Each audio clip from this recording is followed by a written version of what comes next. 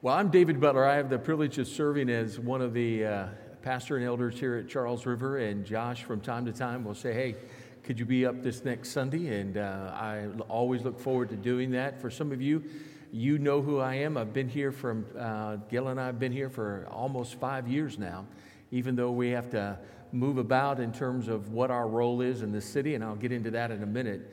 But every time we get to be here, it's always like coming home for us. So we're just glad to be back. And for those of you who are brand new, I look forward to maybe meeting you sometime along the way. But my role as not only as being a pastor and elder here at Charles River, but also serve with an organization called the North American Mission Board, or the SEND Network. And what that means is in Boston, we're charged with the opportunity and vision of planting as many life-giving churches as we possibly can, seeing what God can raise up and do in places all over the city. Back in 2005, there were 2 churches in Greater Boston that were part of our tribe. Today, there are over 70. In fact, tomorrow and Tuesday, we'll have 11 different candidates who will go through an assessment process and are looking to plant life-giving churches. So that's very exciting. And Charles River Church is a big part of that, and Josh and the leadership, and love being a part of here with Kevin and Jua and serving with them in this particular role. I don't know about you, but I could keep singing on that song that Regina was leading us. I could keep singing that all day long, right? I think if I sang it, you wouldn't want to ever sing it again. So I get that. But I sure do love that song. Wow, it's going to pulsate in my mind, I have a feeling, this next week. I hope it does in yours as well.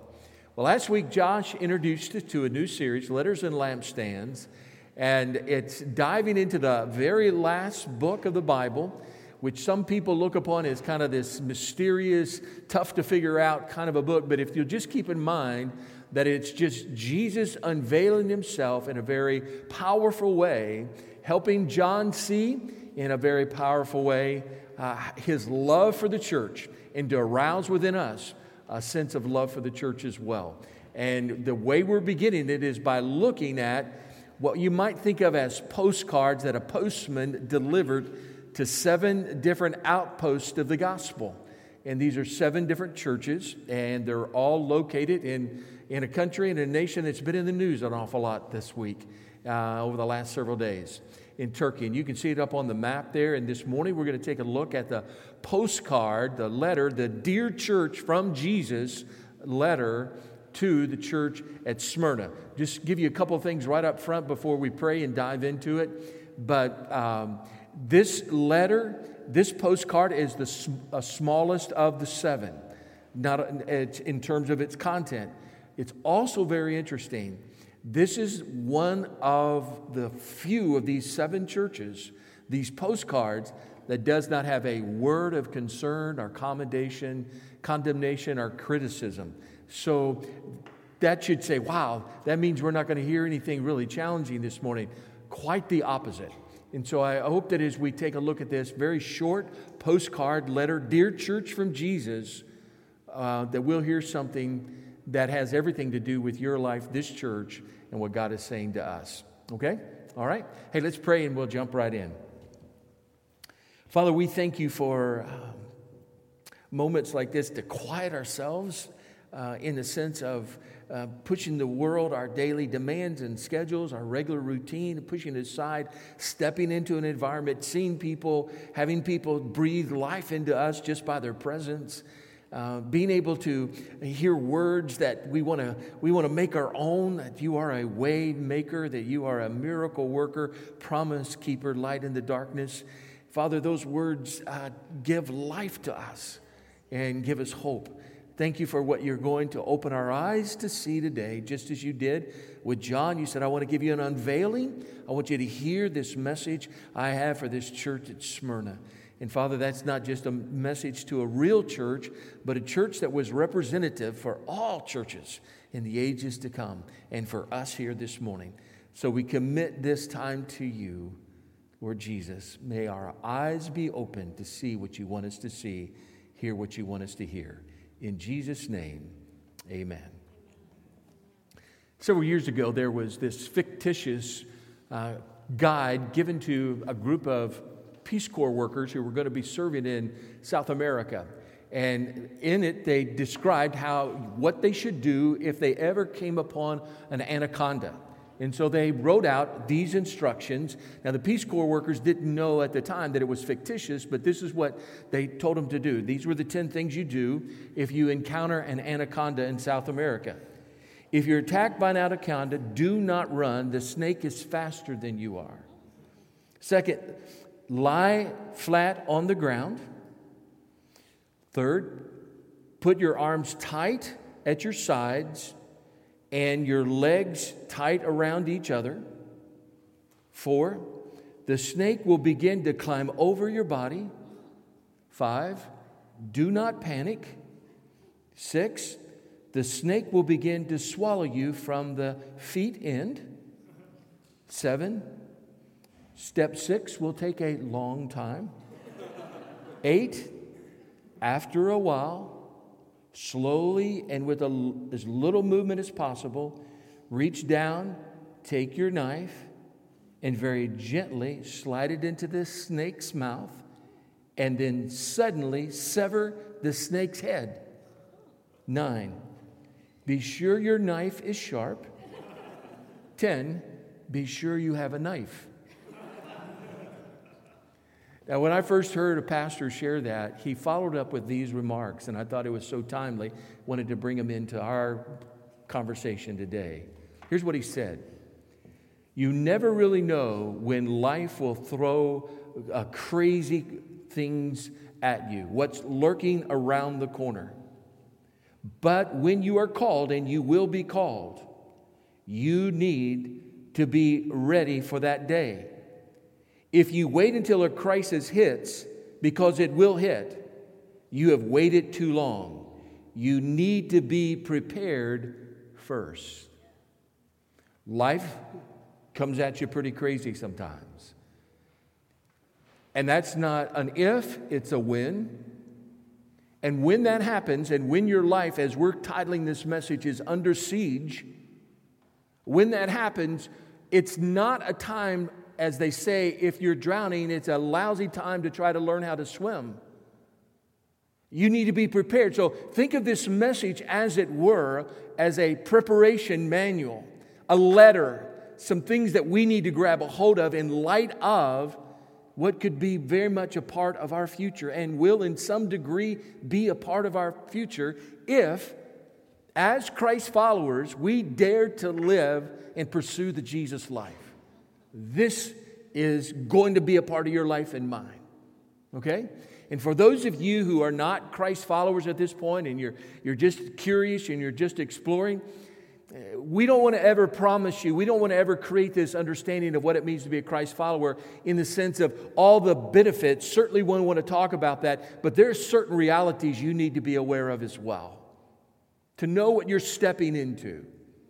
So with that in mind, we're going to take a look at this particular postcard letter. Before we do that, I want to ask you 3 questions to get you thinking personally. All right, here's the first question. What would you identify as the hardest seasons of your life that you've ever faced? If you were to just run back through your life, just a quick 60 seconds, if you were to run back, what would you write down on your paper in front of you on your program there? What would you write down? This was the toughest season of my life. This was the valley of valleys. What would you write down? What comes to mind? And then as you're thinking about that, how would you describe your relationship to God and your faith during that period of time? When you were hit with it, you were plunged into it, life moved in with some crushing blows, you were overwhelmed by the reality of what you were facing. How did that affect? What was your relationship with God like during that period of time? And then to make it even more perhaps right in the moment, how are you doing right now in the tough times that you're facing? How are you doing right now? Okay? And with all of that, you kind of hold on to that right now. Now we're going to move into this postcard. Now before we get right into the actual words itself, it's a letter. Let's look at it again and we'll follow along. And if you have a copy of Scripture, if not, you can pick up a Bible or follow it up here on the screen. Here's what he says. He says, I want you, as he writes to the church, he says, he describes himself. How does he describe himself? He describes himself as the what? The first and the last. We're going to get into that when he talks about to the letter to the church at Smyrna. Smyrna. That word itself, it comes from the word just myrrh, a very precious kind of perfume that was the result of something being squeezed. That has a lot of connotation to what we're going to be discovering this morning. But now, Smyrna itself, of all the 7 churches and locations that John would hear from regarding what Jesus had to say to them, of all of them, this one stood out above them in terms of their significance in terms of that particular day and time. Let me give you a little bit of a picture of this particular city. It was a harbor city.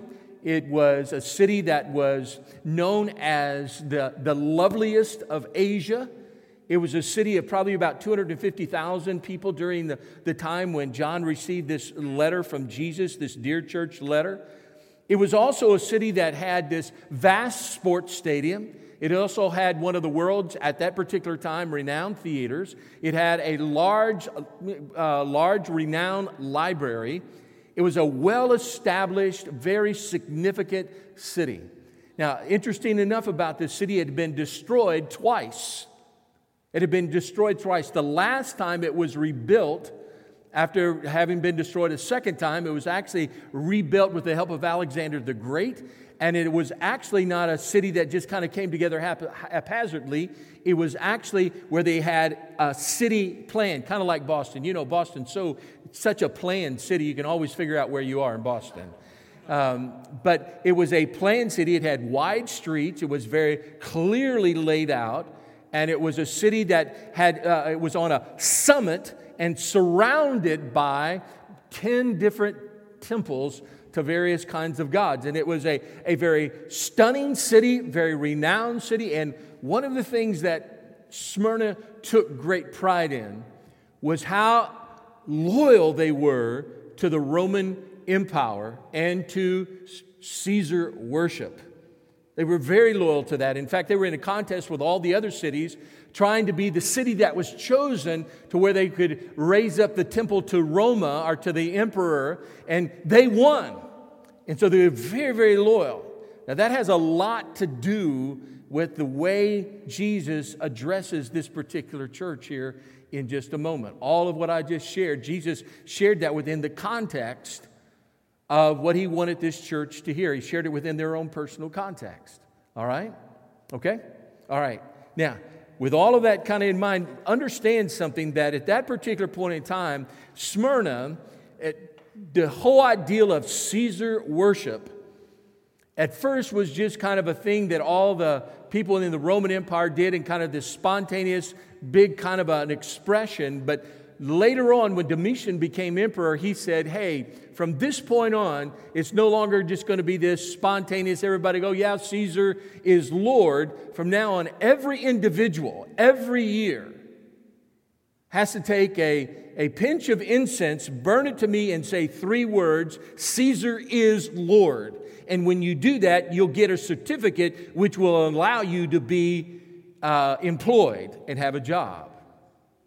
So it was essential for your livelihood to take a moment and declare publicly with burning incense, Caesar is Lord. Those 3 words would be your ticket to prosperity or opportunity. Keep that in mind as we now begin to read through Jesus' letter to this church in Smyrna. All right? So follow along with me. Here's what he says. The lighting up here is it's not good today for whatever reason. Maybe it's my eyes. Here's what he says. To the angel of the church in Smyrna, these are the words of him who is the first and the last, who died and came to life again. We're going to come back to those words because they're so very important, so very vital to preparing yourself for what's coming our way.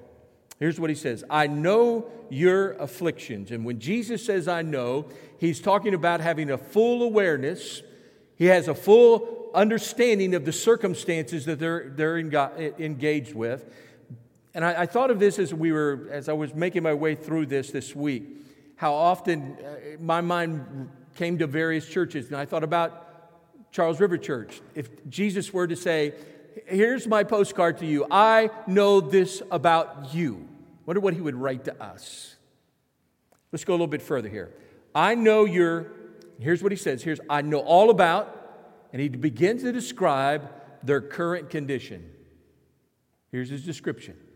I know all about your afflictions. And the word afflictions there is the word thlipsis, and it means an intense, crushing pressure that is inescapable. An intense pressure that is inescapable, that is crushing. Okay? I know all about your affliction. And then he says, I know about your poverty. Two different kinds of poverty. There's the kind of poverty that says barely getting by, just barely making it through, just got enough. And then there's the poverty that says we're destitute, we're not going to survive. That's the poverty here. I know of your financial, economic deprivation. I know how destitute you are. And then he says, yet you are rich. Isn't it interesting? How do you determine if a church is rich? Ever thought about that? How do you determine if a church? By size? By its facilities? By its outstanding staff? By its reputation? How do you decide a church is rich? Isn't it interesting today he's describing a church here that was spiritually rich, materially poor. I would rather be that than materially wealthy and spiritually poor. And what he's saying, this church had this reputation of being poor under affliction, but they were actually rich. What is it that makes a church rich? What makes a church rich is what we're going to find out about this church here. So you got the picture. They're under intense pressure that's inescapable. They are economically destitute. All right? And then he says, and I know about the slander of those who say they are Jews, are not, but are of a synagogue of Satan. There was a large Jewish population in Smyrna. Large Jewish population. And the Jewish people were excited about two things when it came to the Roman Empire. Number one, they had been given a pass on Caesar worship. They didn't have to in the way that others did. And secondly, they loved giving Christ's followers a hard time in that particular context. And in this particular case, they would talk about the Christians in the kind of a way that would describe them as cannibals because of the partaking of the Lord's Supper.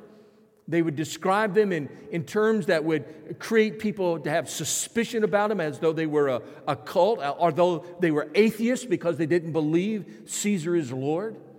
Their reputation, they were slandered and they had ridicule sent their way. So what do we know about this church? What does Jesus say? Here's what I know about you. You're under intense pressure that you can't escape, that's crushing the life out of you. You're absolutely destitute economically. You are beyond poor. And here's what else I know, that everybody is trashing your reputation in the eyes of others. And then listen to what else he says about them. He says, and we'll come back to this later, do not be afraid of what you're about to suffer. I tell you, the devil will put some of you into prison to test you, and you will suffer persecution for 10 days. He says, this is where you are. Guess what? Here's what's in your future. You're going to suffer even more. And there will be no relief. There will be no rescue, no intervention, no vindication, no relief. Okay, time out. How many of you would say, all right, so I'm looking for a church, and the kind of church I want to be a part of, that I want to attend, I want to attend a church that's under intense pressure, crushing affliction that I can't get out of. I want to be a part of a church that has their reputation totally trashed by other people in such a negative way that everybody looks upon us with a certain sense of dismissiveness. I want to be a part of a church where, because of our faith, all of us are experiencing economic, devastating circumstances. You'll be upset. Yep, that's the kind of church I'm looking to be a part of. Yeah, that was this church. And Jesus is speaking to it. And He's speaking these words to help us to understand what they're going through. And you read about a church like this and you wonder, how in the world did they survive? How did the world did they make it through? And that's where I want us to go with the rest of the message. And pause here again. One of the big focus of this entire series, Letters and Lampstands, as you heard Josh describe last week, Jesus warned several of these churches that He would take away their lampstand. He would shut down the lights. There's no warning here. None whatsoever. And yet this is the church you would think that had the least light. It had to be flickering in light of all of its circumstances, and yet Jesus says there is no possibility of the light of this church going out. Not this church. Not this church under siege. Okay? All right. Now let's go a little bit further here, and let's take a look at it from a standpoint of what does this mean, and how can you move forward in terms of it, and how can I move forward in it in terms of what this means for you and I personally. So, here's what I want to challenge us to think about as we come back to this letter again here in a moment and make it personal. Jesus says to them, tell this church, do not be afraid and remain faithful. Do not be afraid and remain faithful. And by the way, when He talked about the 10 days of persecution, it's very interesting. Did it mean it was just going to last 10 days? What is symbolic? Some people actually think that represented the fact that there would be 10 persecutions, as history now tells us, from Nero to Diocletian, from AD 64 to AD 324. There were 10 persecutions, 10 emperors out of 34. There were 10 epochs of persecution. 120 years, over 5 million Christians, it's estimated, lost their lives during that persecution. And so perhaps that 10 days was referencing the potential 10 periods or times of persecution over the next 300 plus years. Let me back up and say this one more time. Guess what? That's when the church grew rapidly, and by the end of 300 years before Constantine made Christianity the religion of the empire, Christianity had spread to where over 50% of then world's population had become Christ followers. When it was under its most intense persecution and difficulty, it grew the fastest and its light was the brightest. Now, looking at a group of people, and I'm among you, there are probably very few of us in this room could ever say, I've experienced persecution. Now, some people have experienced it in the form of injustice, when people of privilege and power have kept other people under. That's persecution, no doubt about that, and oppression. But by and large, the vast majority of us in this room have never experienced any form of persecution. Sometimes we get persecution confused with people opposing what we believe. In one of our churches that we had a bank attendant who was at the drive-through window, and she put up a sign where people could see it, "Praise the Lord." And her branch manager, who happened to be a Christian, told her she needed to take it down. And she came to me and she said, "I'm being persecuted." I said, "That's not persecution, that's just wisdom." Somebody's just trying to help you understand how to share your faith in a way that it comes across more personal than in a publicized way. So don't, and if somebody gives you a hard time, that doesn't mean persecution. Make sure you understand that persecution is talking about when somebody through their actions move against you in a way that is out to harm you. And that's at various levels. All right? So, with that in mind, what can we take away from these words that Jesus said to this particular church? How can we back into it? Okay. Let me give you 3 simple thoughts. You can take them, and then you perhaps can apply them to where you are in your personal situation, okay? Here's the first thought. Because if we can get the right perspective, it'll prepare us, and we'll have the right approach and right response whenever we find ourselves facing, which we will. And one of the questions that you and I need to be asking is not, why is there so much persecution in the world? Is maybe, why isn't there more in my life? Okay? All right, let's go a little bit further. Let me give you the first thought. The first thought is this. Every Christ follower is called to a life of sustainable sacrifice. Every Christ follower is called to a life of sustainable sacrifice. What I mean by that is that our lives are to be lived in such a way that lived on mission every single day. Everything is to come through that filter that we are constantly presenting our lives to God so that He might, through us, make Christ known. Every single one of us, every single day. I love the way the Message version puts it, and it's very familiar, but in this particular version, it maybe gives us a little bit broader understanding of it. Romans 12, 1 and 2, classic passage of Scripture. Here's what it says in the Message version. So here's what I want you to do. God helping you.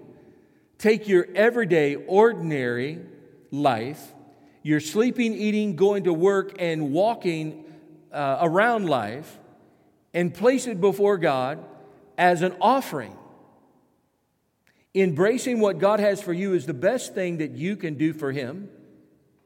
Don't become so well adjusted to your culture that you fit into it without even thinking. Instead, fix your attention on God. You'll be changed. You'll be changed from the inside out. And you'll recognize what He wants from you and quickly respond to it. Unlike the culture around you, always dragging you down to the level of immaturity, God brings the best out of you, develops and forms maturity in you. Don't let the surrounding world squeeze you, the culture squeeze you into its mold. No, your life is to be offered every single day. Not my life, it's all yours. And God, today, I want my life to be lived out in light of your purposes, lived on mission in light of your call upon my life.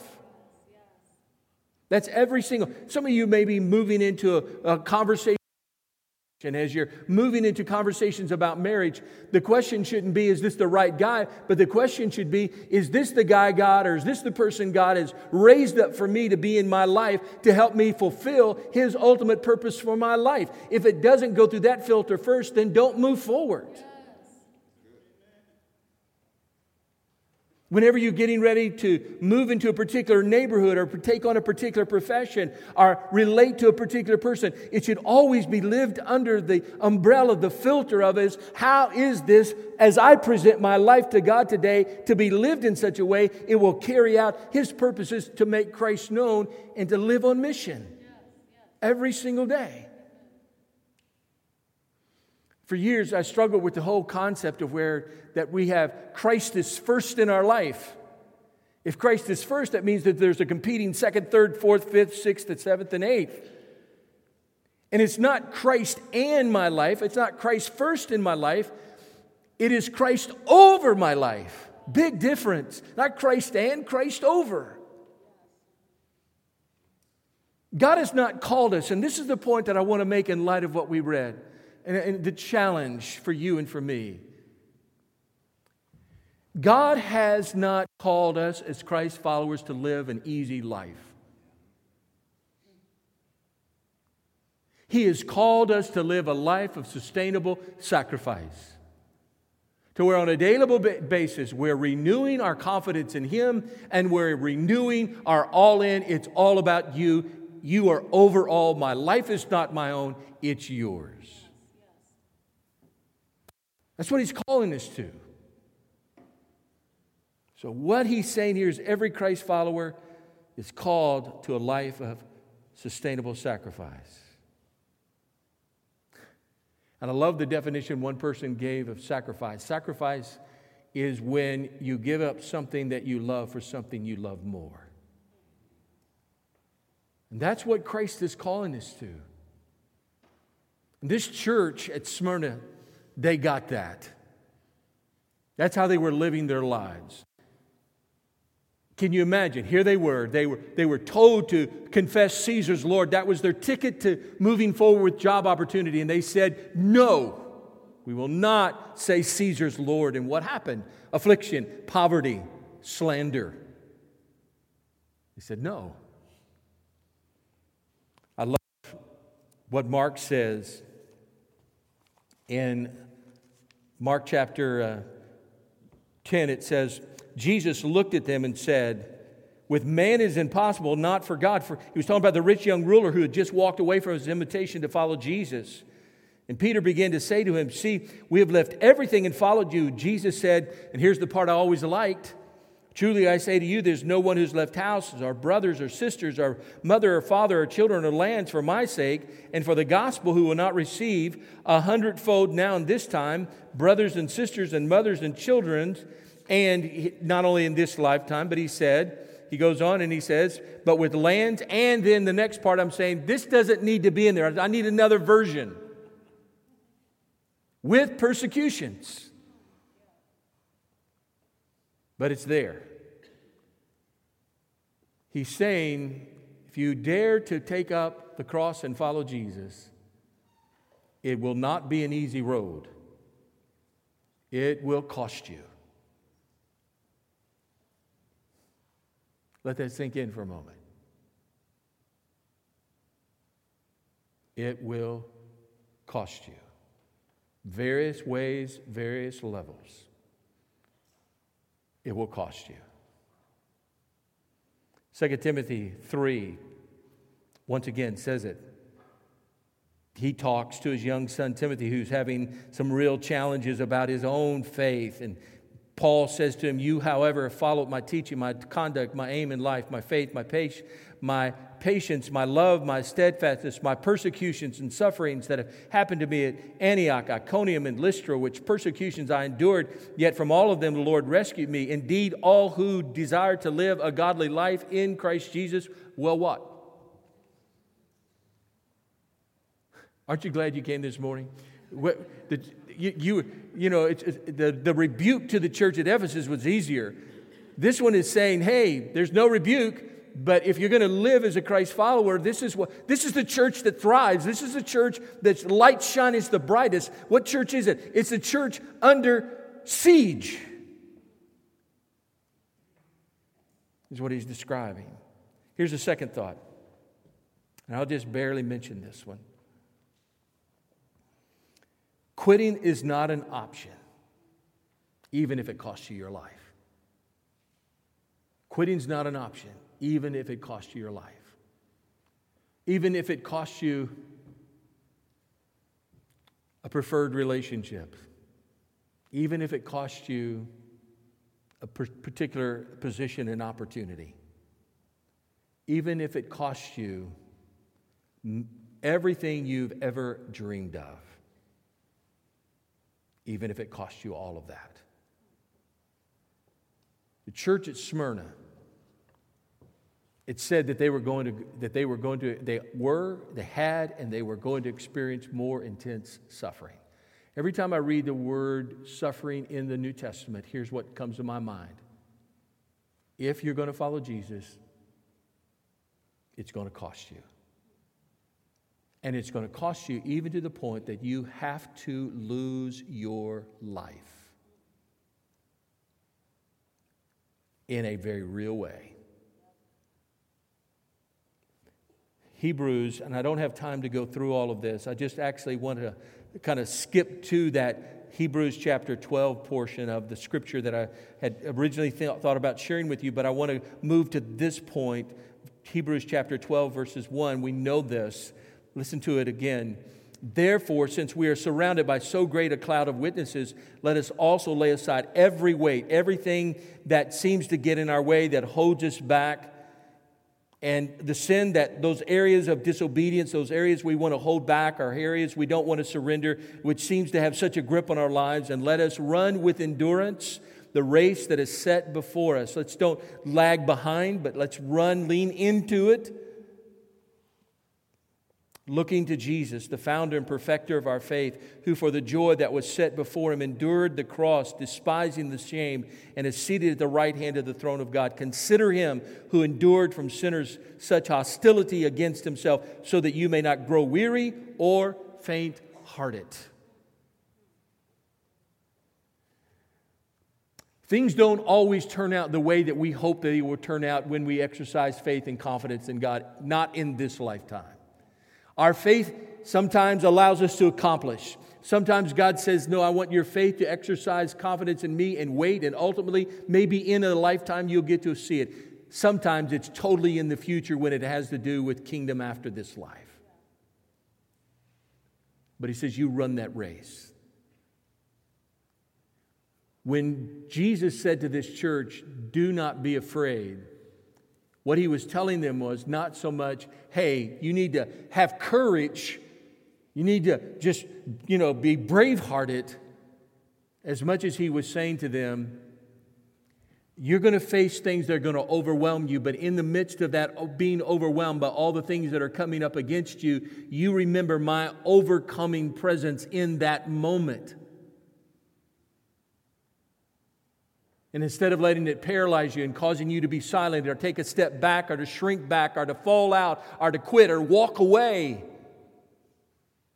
because it's too demanding, it's too challenging, it's too tough, it's too hard, expect too much. No, you lean into it. And you be faithful. You stay in the race. You remind yourself of who God has called you to be and the cost that he has made you aware of. Final thought that I want to share with you, and then we're going to wrap things up. Final thought is this. First one was every Christ follower is called to a life of sustainable sacrifice. Second, quitting is not an option, even if it costs you your life. Third, renewing your confidence in who Christ promises to be during seasons of intense difficulty is your only hope. Is your only hope. Go back to how did Jesus describe himself? Look at this. This is so encouraging in this short postcard. Look at it. Look at the different ways he describes himself. He says the words of the first and the last. What does that mean? He's sovereign. He's end and beginning. He's overall. He's got the last word. It says the one who died and came back to life. He's the one who is victorious. Romans 8 that we are more than conquerors through him who loved us. And will the God who spared not his only son not also freely give us all things? It's just kind of this rip in Romans chapter 8 that just kind of gets higher and higher and higher. And he says, hey, you're going to be super conquerors through Christ who loved us. You're not just going to win with a last second shot. You're going to be super victorious. The God who raises the dead is the same God who and gives you that same power can overcome. So he reminds you of the resurrection power. And then he says, I know your tribulation. I know. I understand. I'm with you. I fully get what's going on. You don't have to explain it to me. I fully get it. Isn't it good to know that Jesus has a full awareness of everything that's coming up against you? None of it's going to catch him by surprise. I know your tribulation. I know all about it. And then he said, I will give you the crown of life. Ultimately, you'll have far more than what this life is. There's a far greater future. And you keep your eyes on that. So think about it. You're under pressure. Life hits you. Because of your Christ, daring to follow the Jesus, pursue the Jesus life, daring to be an all-in Christ follower, challenges come your way, affliction, hardship, you're losing your life, you're offering it for, and things don't seem to be letting up, and it's demanding, it's overwhelming, it's overcoming. He said, wait, whoa. Hey, you don't be afraid. Remain faithful. And here's why. I'm the first and the last. I got this. I'm the one who died and rose again. My resurrection power is greater than any power that will come up against you. I'm sufficient for all things. I know. I'm with you. Understand. And oh, by the way, there's a future for you. This isn't all there is. As I was reading through this, I was reminded again that there was a very famous bishop in Smyrna. His name was Polycarp. Polycarp was a bishop in Smyrna, and because of his refusal to say Caesar is Lord, and after a slave girl had been tortured, revealing where he was, the Romans came and the authorities came to burn him at the stake. And as they did, this is what Polycarp, well known, said to them. 86 years I have served him, and he never did me harm. How then can I blaspheme my king and my Savior? When the proconsul again pressed him, the aged pastor answered, Since thou art vainly urging that I swear by the fortune of Caesar and pretendest not to know who and what I am, hear me, I am a Christian. A little later, the governor threatened, I have wild beasts at hand. To these I will cast thee, except thou change. Later, the proconsul said, I will cause thee to be consumed by fire, seeing thou despisest the wild beast, if thou wilt not change. Polycarp said, Thou threatenest me with fire which burneth for an hour, and after a little is extinguished. But thou art ignorant of the fire of the coming judgment and of eternal punishment reserved for the ungodly. But why tarriest thou? Bring forth what you will. Soon after, the people, led by the Jews, gathered the wood and they burned the faithful pastor. It is said that in the flames, Polycarp prayed this moving prayer. I thank thee that thou hast graciously thought me worthy of this day and of this hour, that I may receive a portion in the number of thy martyrs in the cup of thy Christ.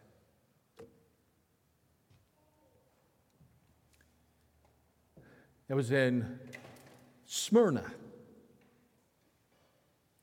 the city known to be under siege, but had such a powerful force that Jesus said, I can't say anything about you because your light is so bright. It's not flickering. I couldn't bring a message like this, think through a message like this without thinking, what about the current reality? I want to leave you with a challenge beyond what I've shared this morning for you to take to heart. Today in Turkey, in Smyrna, it's the city of Izmir. It's the third largest city in Turkey. It's over 4 million people. There are less than 1% of the people there that are Christ followers today. 1%. Not only there, but in all of Turkey. In the last 10 days, because of all the activity there on the Syrian-Turkey border, over 300,000 people have been displaced. Lives have been lost. Among them, many who were part of a small Syrian Kurdish Christian faith and force. Don't lose sight of that. Don't lose sight of this map that I want you to see. These are the hot spots right now. There are 50 top places where persecution is happening, not 20 years ago, 50 years ago, 100 years ago, but today. And on Sunday, November the 3rd, it will be the International Day of Prayer for the Persecuted Church.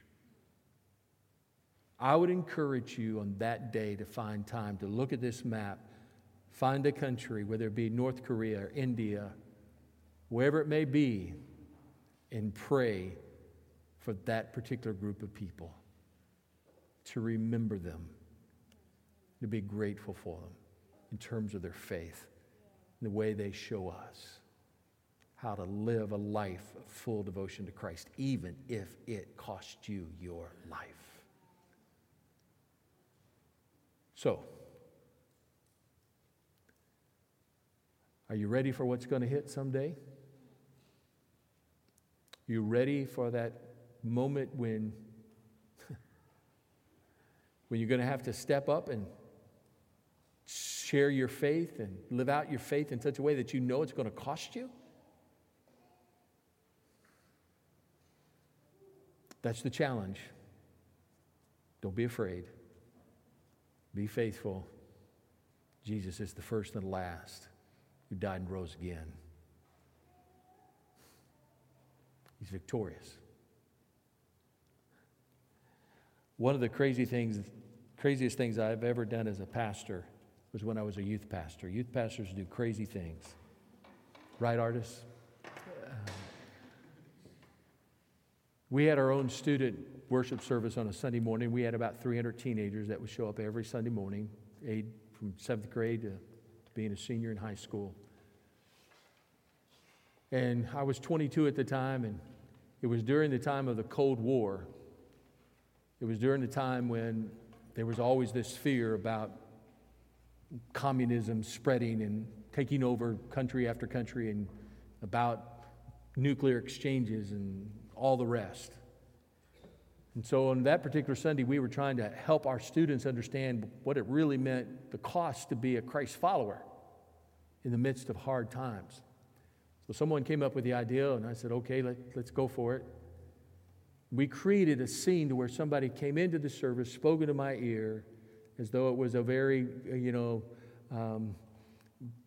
something that just happened, news breaking, I needed to be aware of. And so I stepped up to the podium, and with all the 300 students, I had them to all stand up, and I said, and with a quivering in my voice, I said, I just want you to know that there's been a nuclear exchange and that our government has fallen. And I went through this very long scenario about how that Christians were being rounded up, et cetera, et cetera, et cetera. And I said, so we're going to stay here, but if you want to leave, and you have the opportunity to leave right now. But we're going to stay here as Christ followers. We're going to stay right here in this room. There was, in that moment, tears, even some people crying out. Some students began to leave. And then before anything could go, I said, may God forbid anything like that should ever happen. And then there was this massive sigh of relief across those 300 students. They sat down. Now, I'm not advising a youth pastor to ever do that. That was a pretty stupid, scary, crazy thing. I probably damaged those kids that they're still trying to overcome it. And I get that. I promise you they remember that service. I've gone back and apologized to some of them. But the point that I made that morning, and I often wonder, if things really did to move in on my life, how faithful would I be? If it really began to cost me far more than what I've experienced. See, that's the hope of the church. When you have the kind of commitment that says, even if it costs me my life. Are you there? Are you there? Let's pray.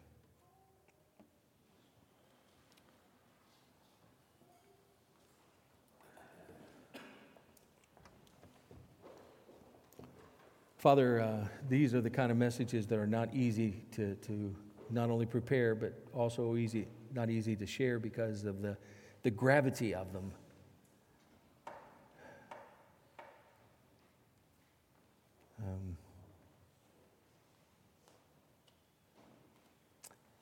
It's so important that we, in our day and time, especially when it's so easy to keep our relationship to Christ and our allegiance to Christ and our trust and our loyalty to Christ at a bare minimum level. So easy to do that here. Father, you are calling us out for something more. And you're not telling us what it's going to be. You're just telling us if we dare to live in such a way that Jesus invited us to live, to lay down our lives, to lose our lives, that it's going to cost us. Father, help us to prepare ourselves to live that way, to not be afraid, to remain faithful, knowing that quitting is not an option, reminding ourselves and renewing our absolute confidence in our hope in Christ. Thank you for making our eyes to see, opening our eyes and helping us to listen to these words this morning. What a church that poor little rich church was in Smyrna, and how they speak into our lives today and challenge us. May we, Father, be like him, be like them, regardless of the cost. We love you, Lord Jesus. We thank you for giving your life. You showed us the way. You held nothing back. And because of that, we can follow you. Because of the grace you've extended, the forgiveness through your shed blood, through the full-on sacrifice that you offered for us. We would pray that in light of that, we would never hold back anything from you. In Jesus' name.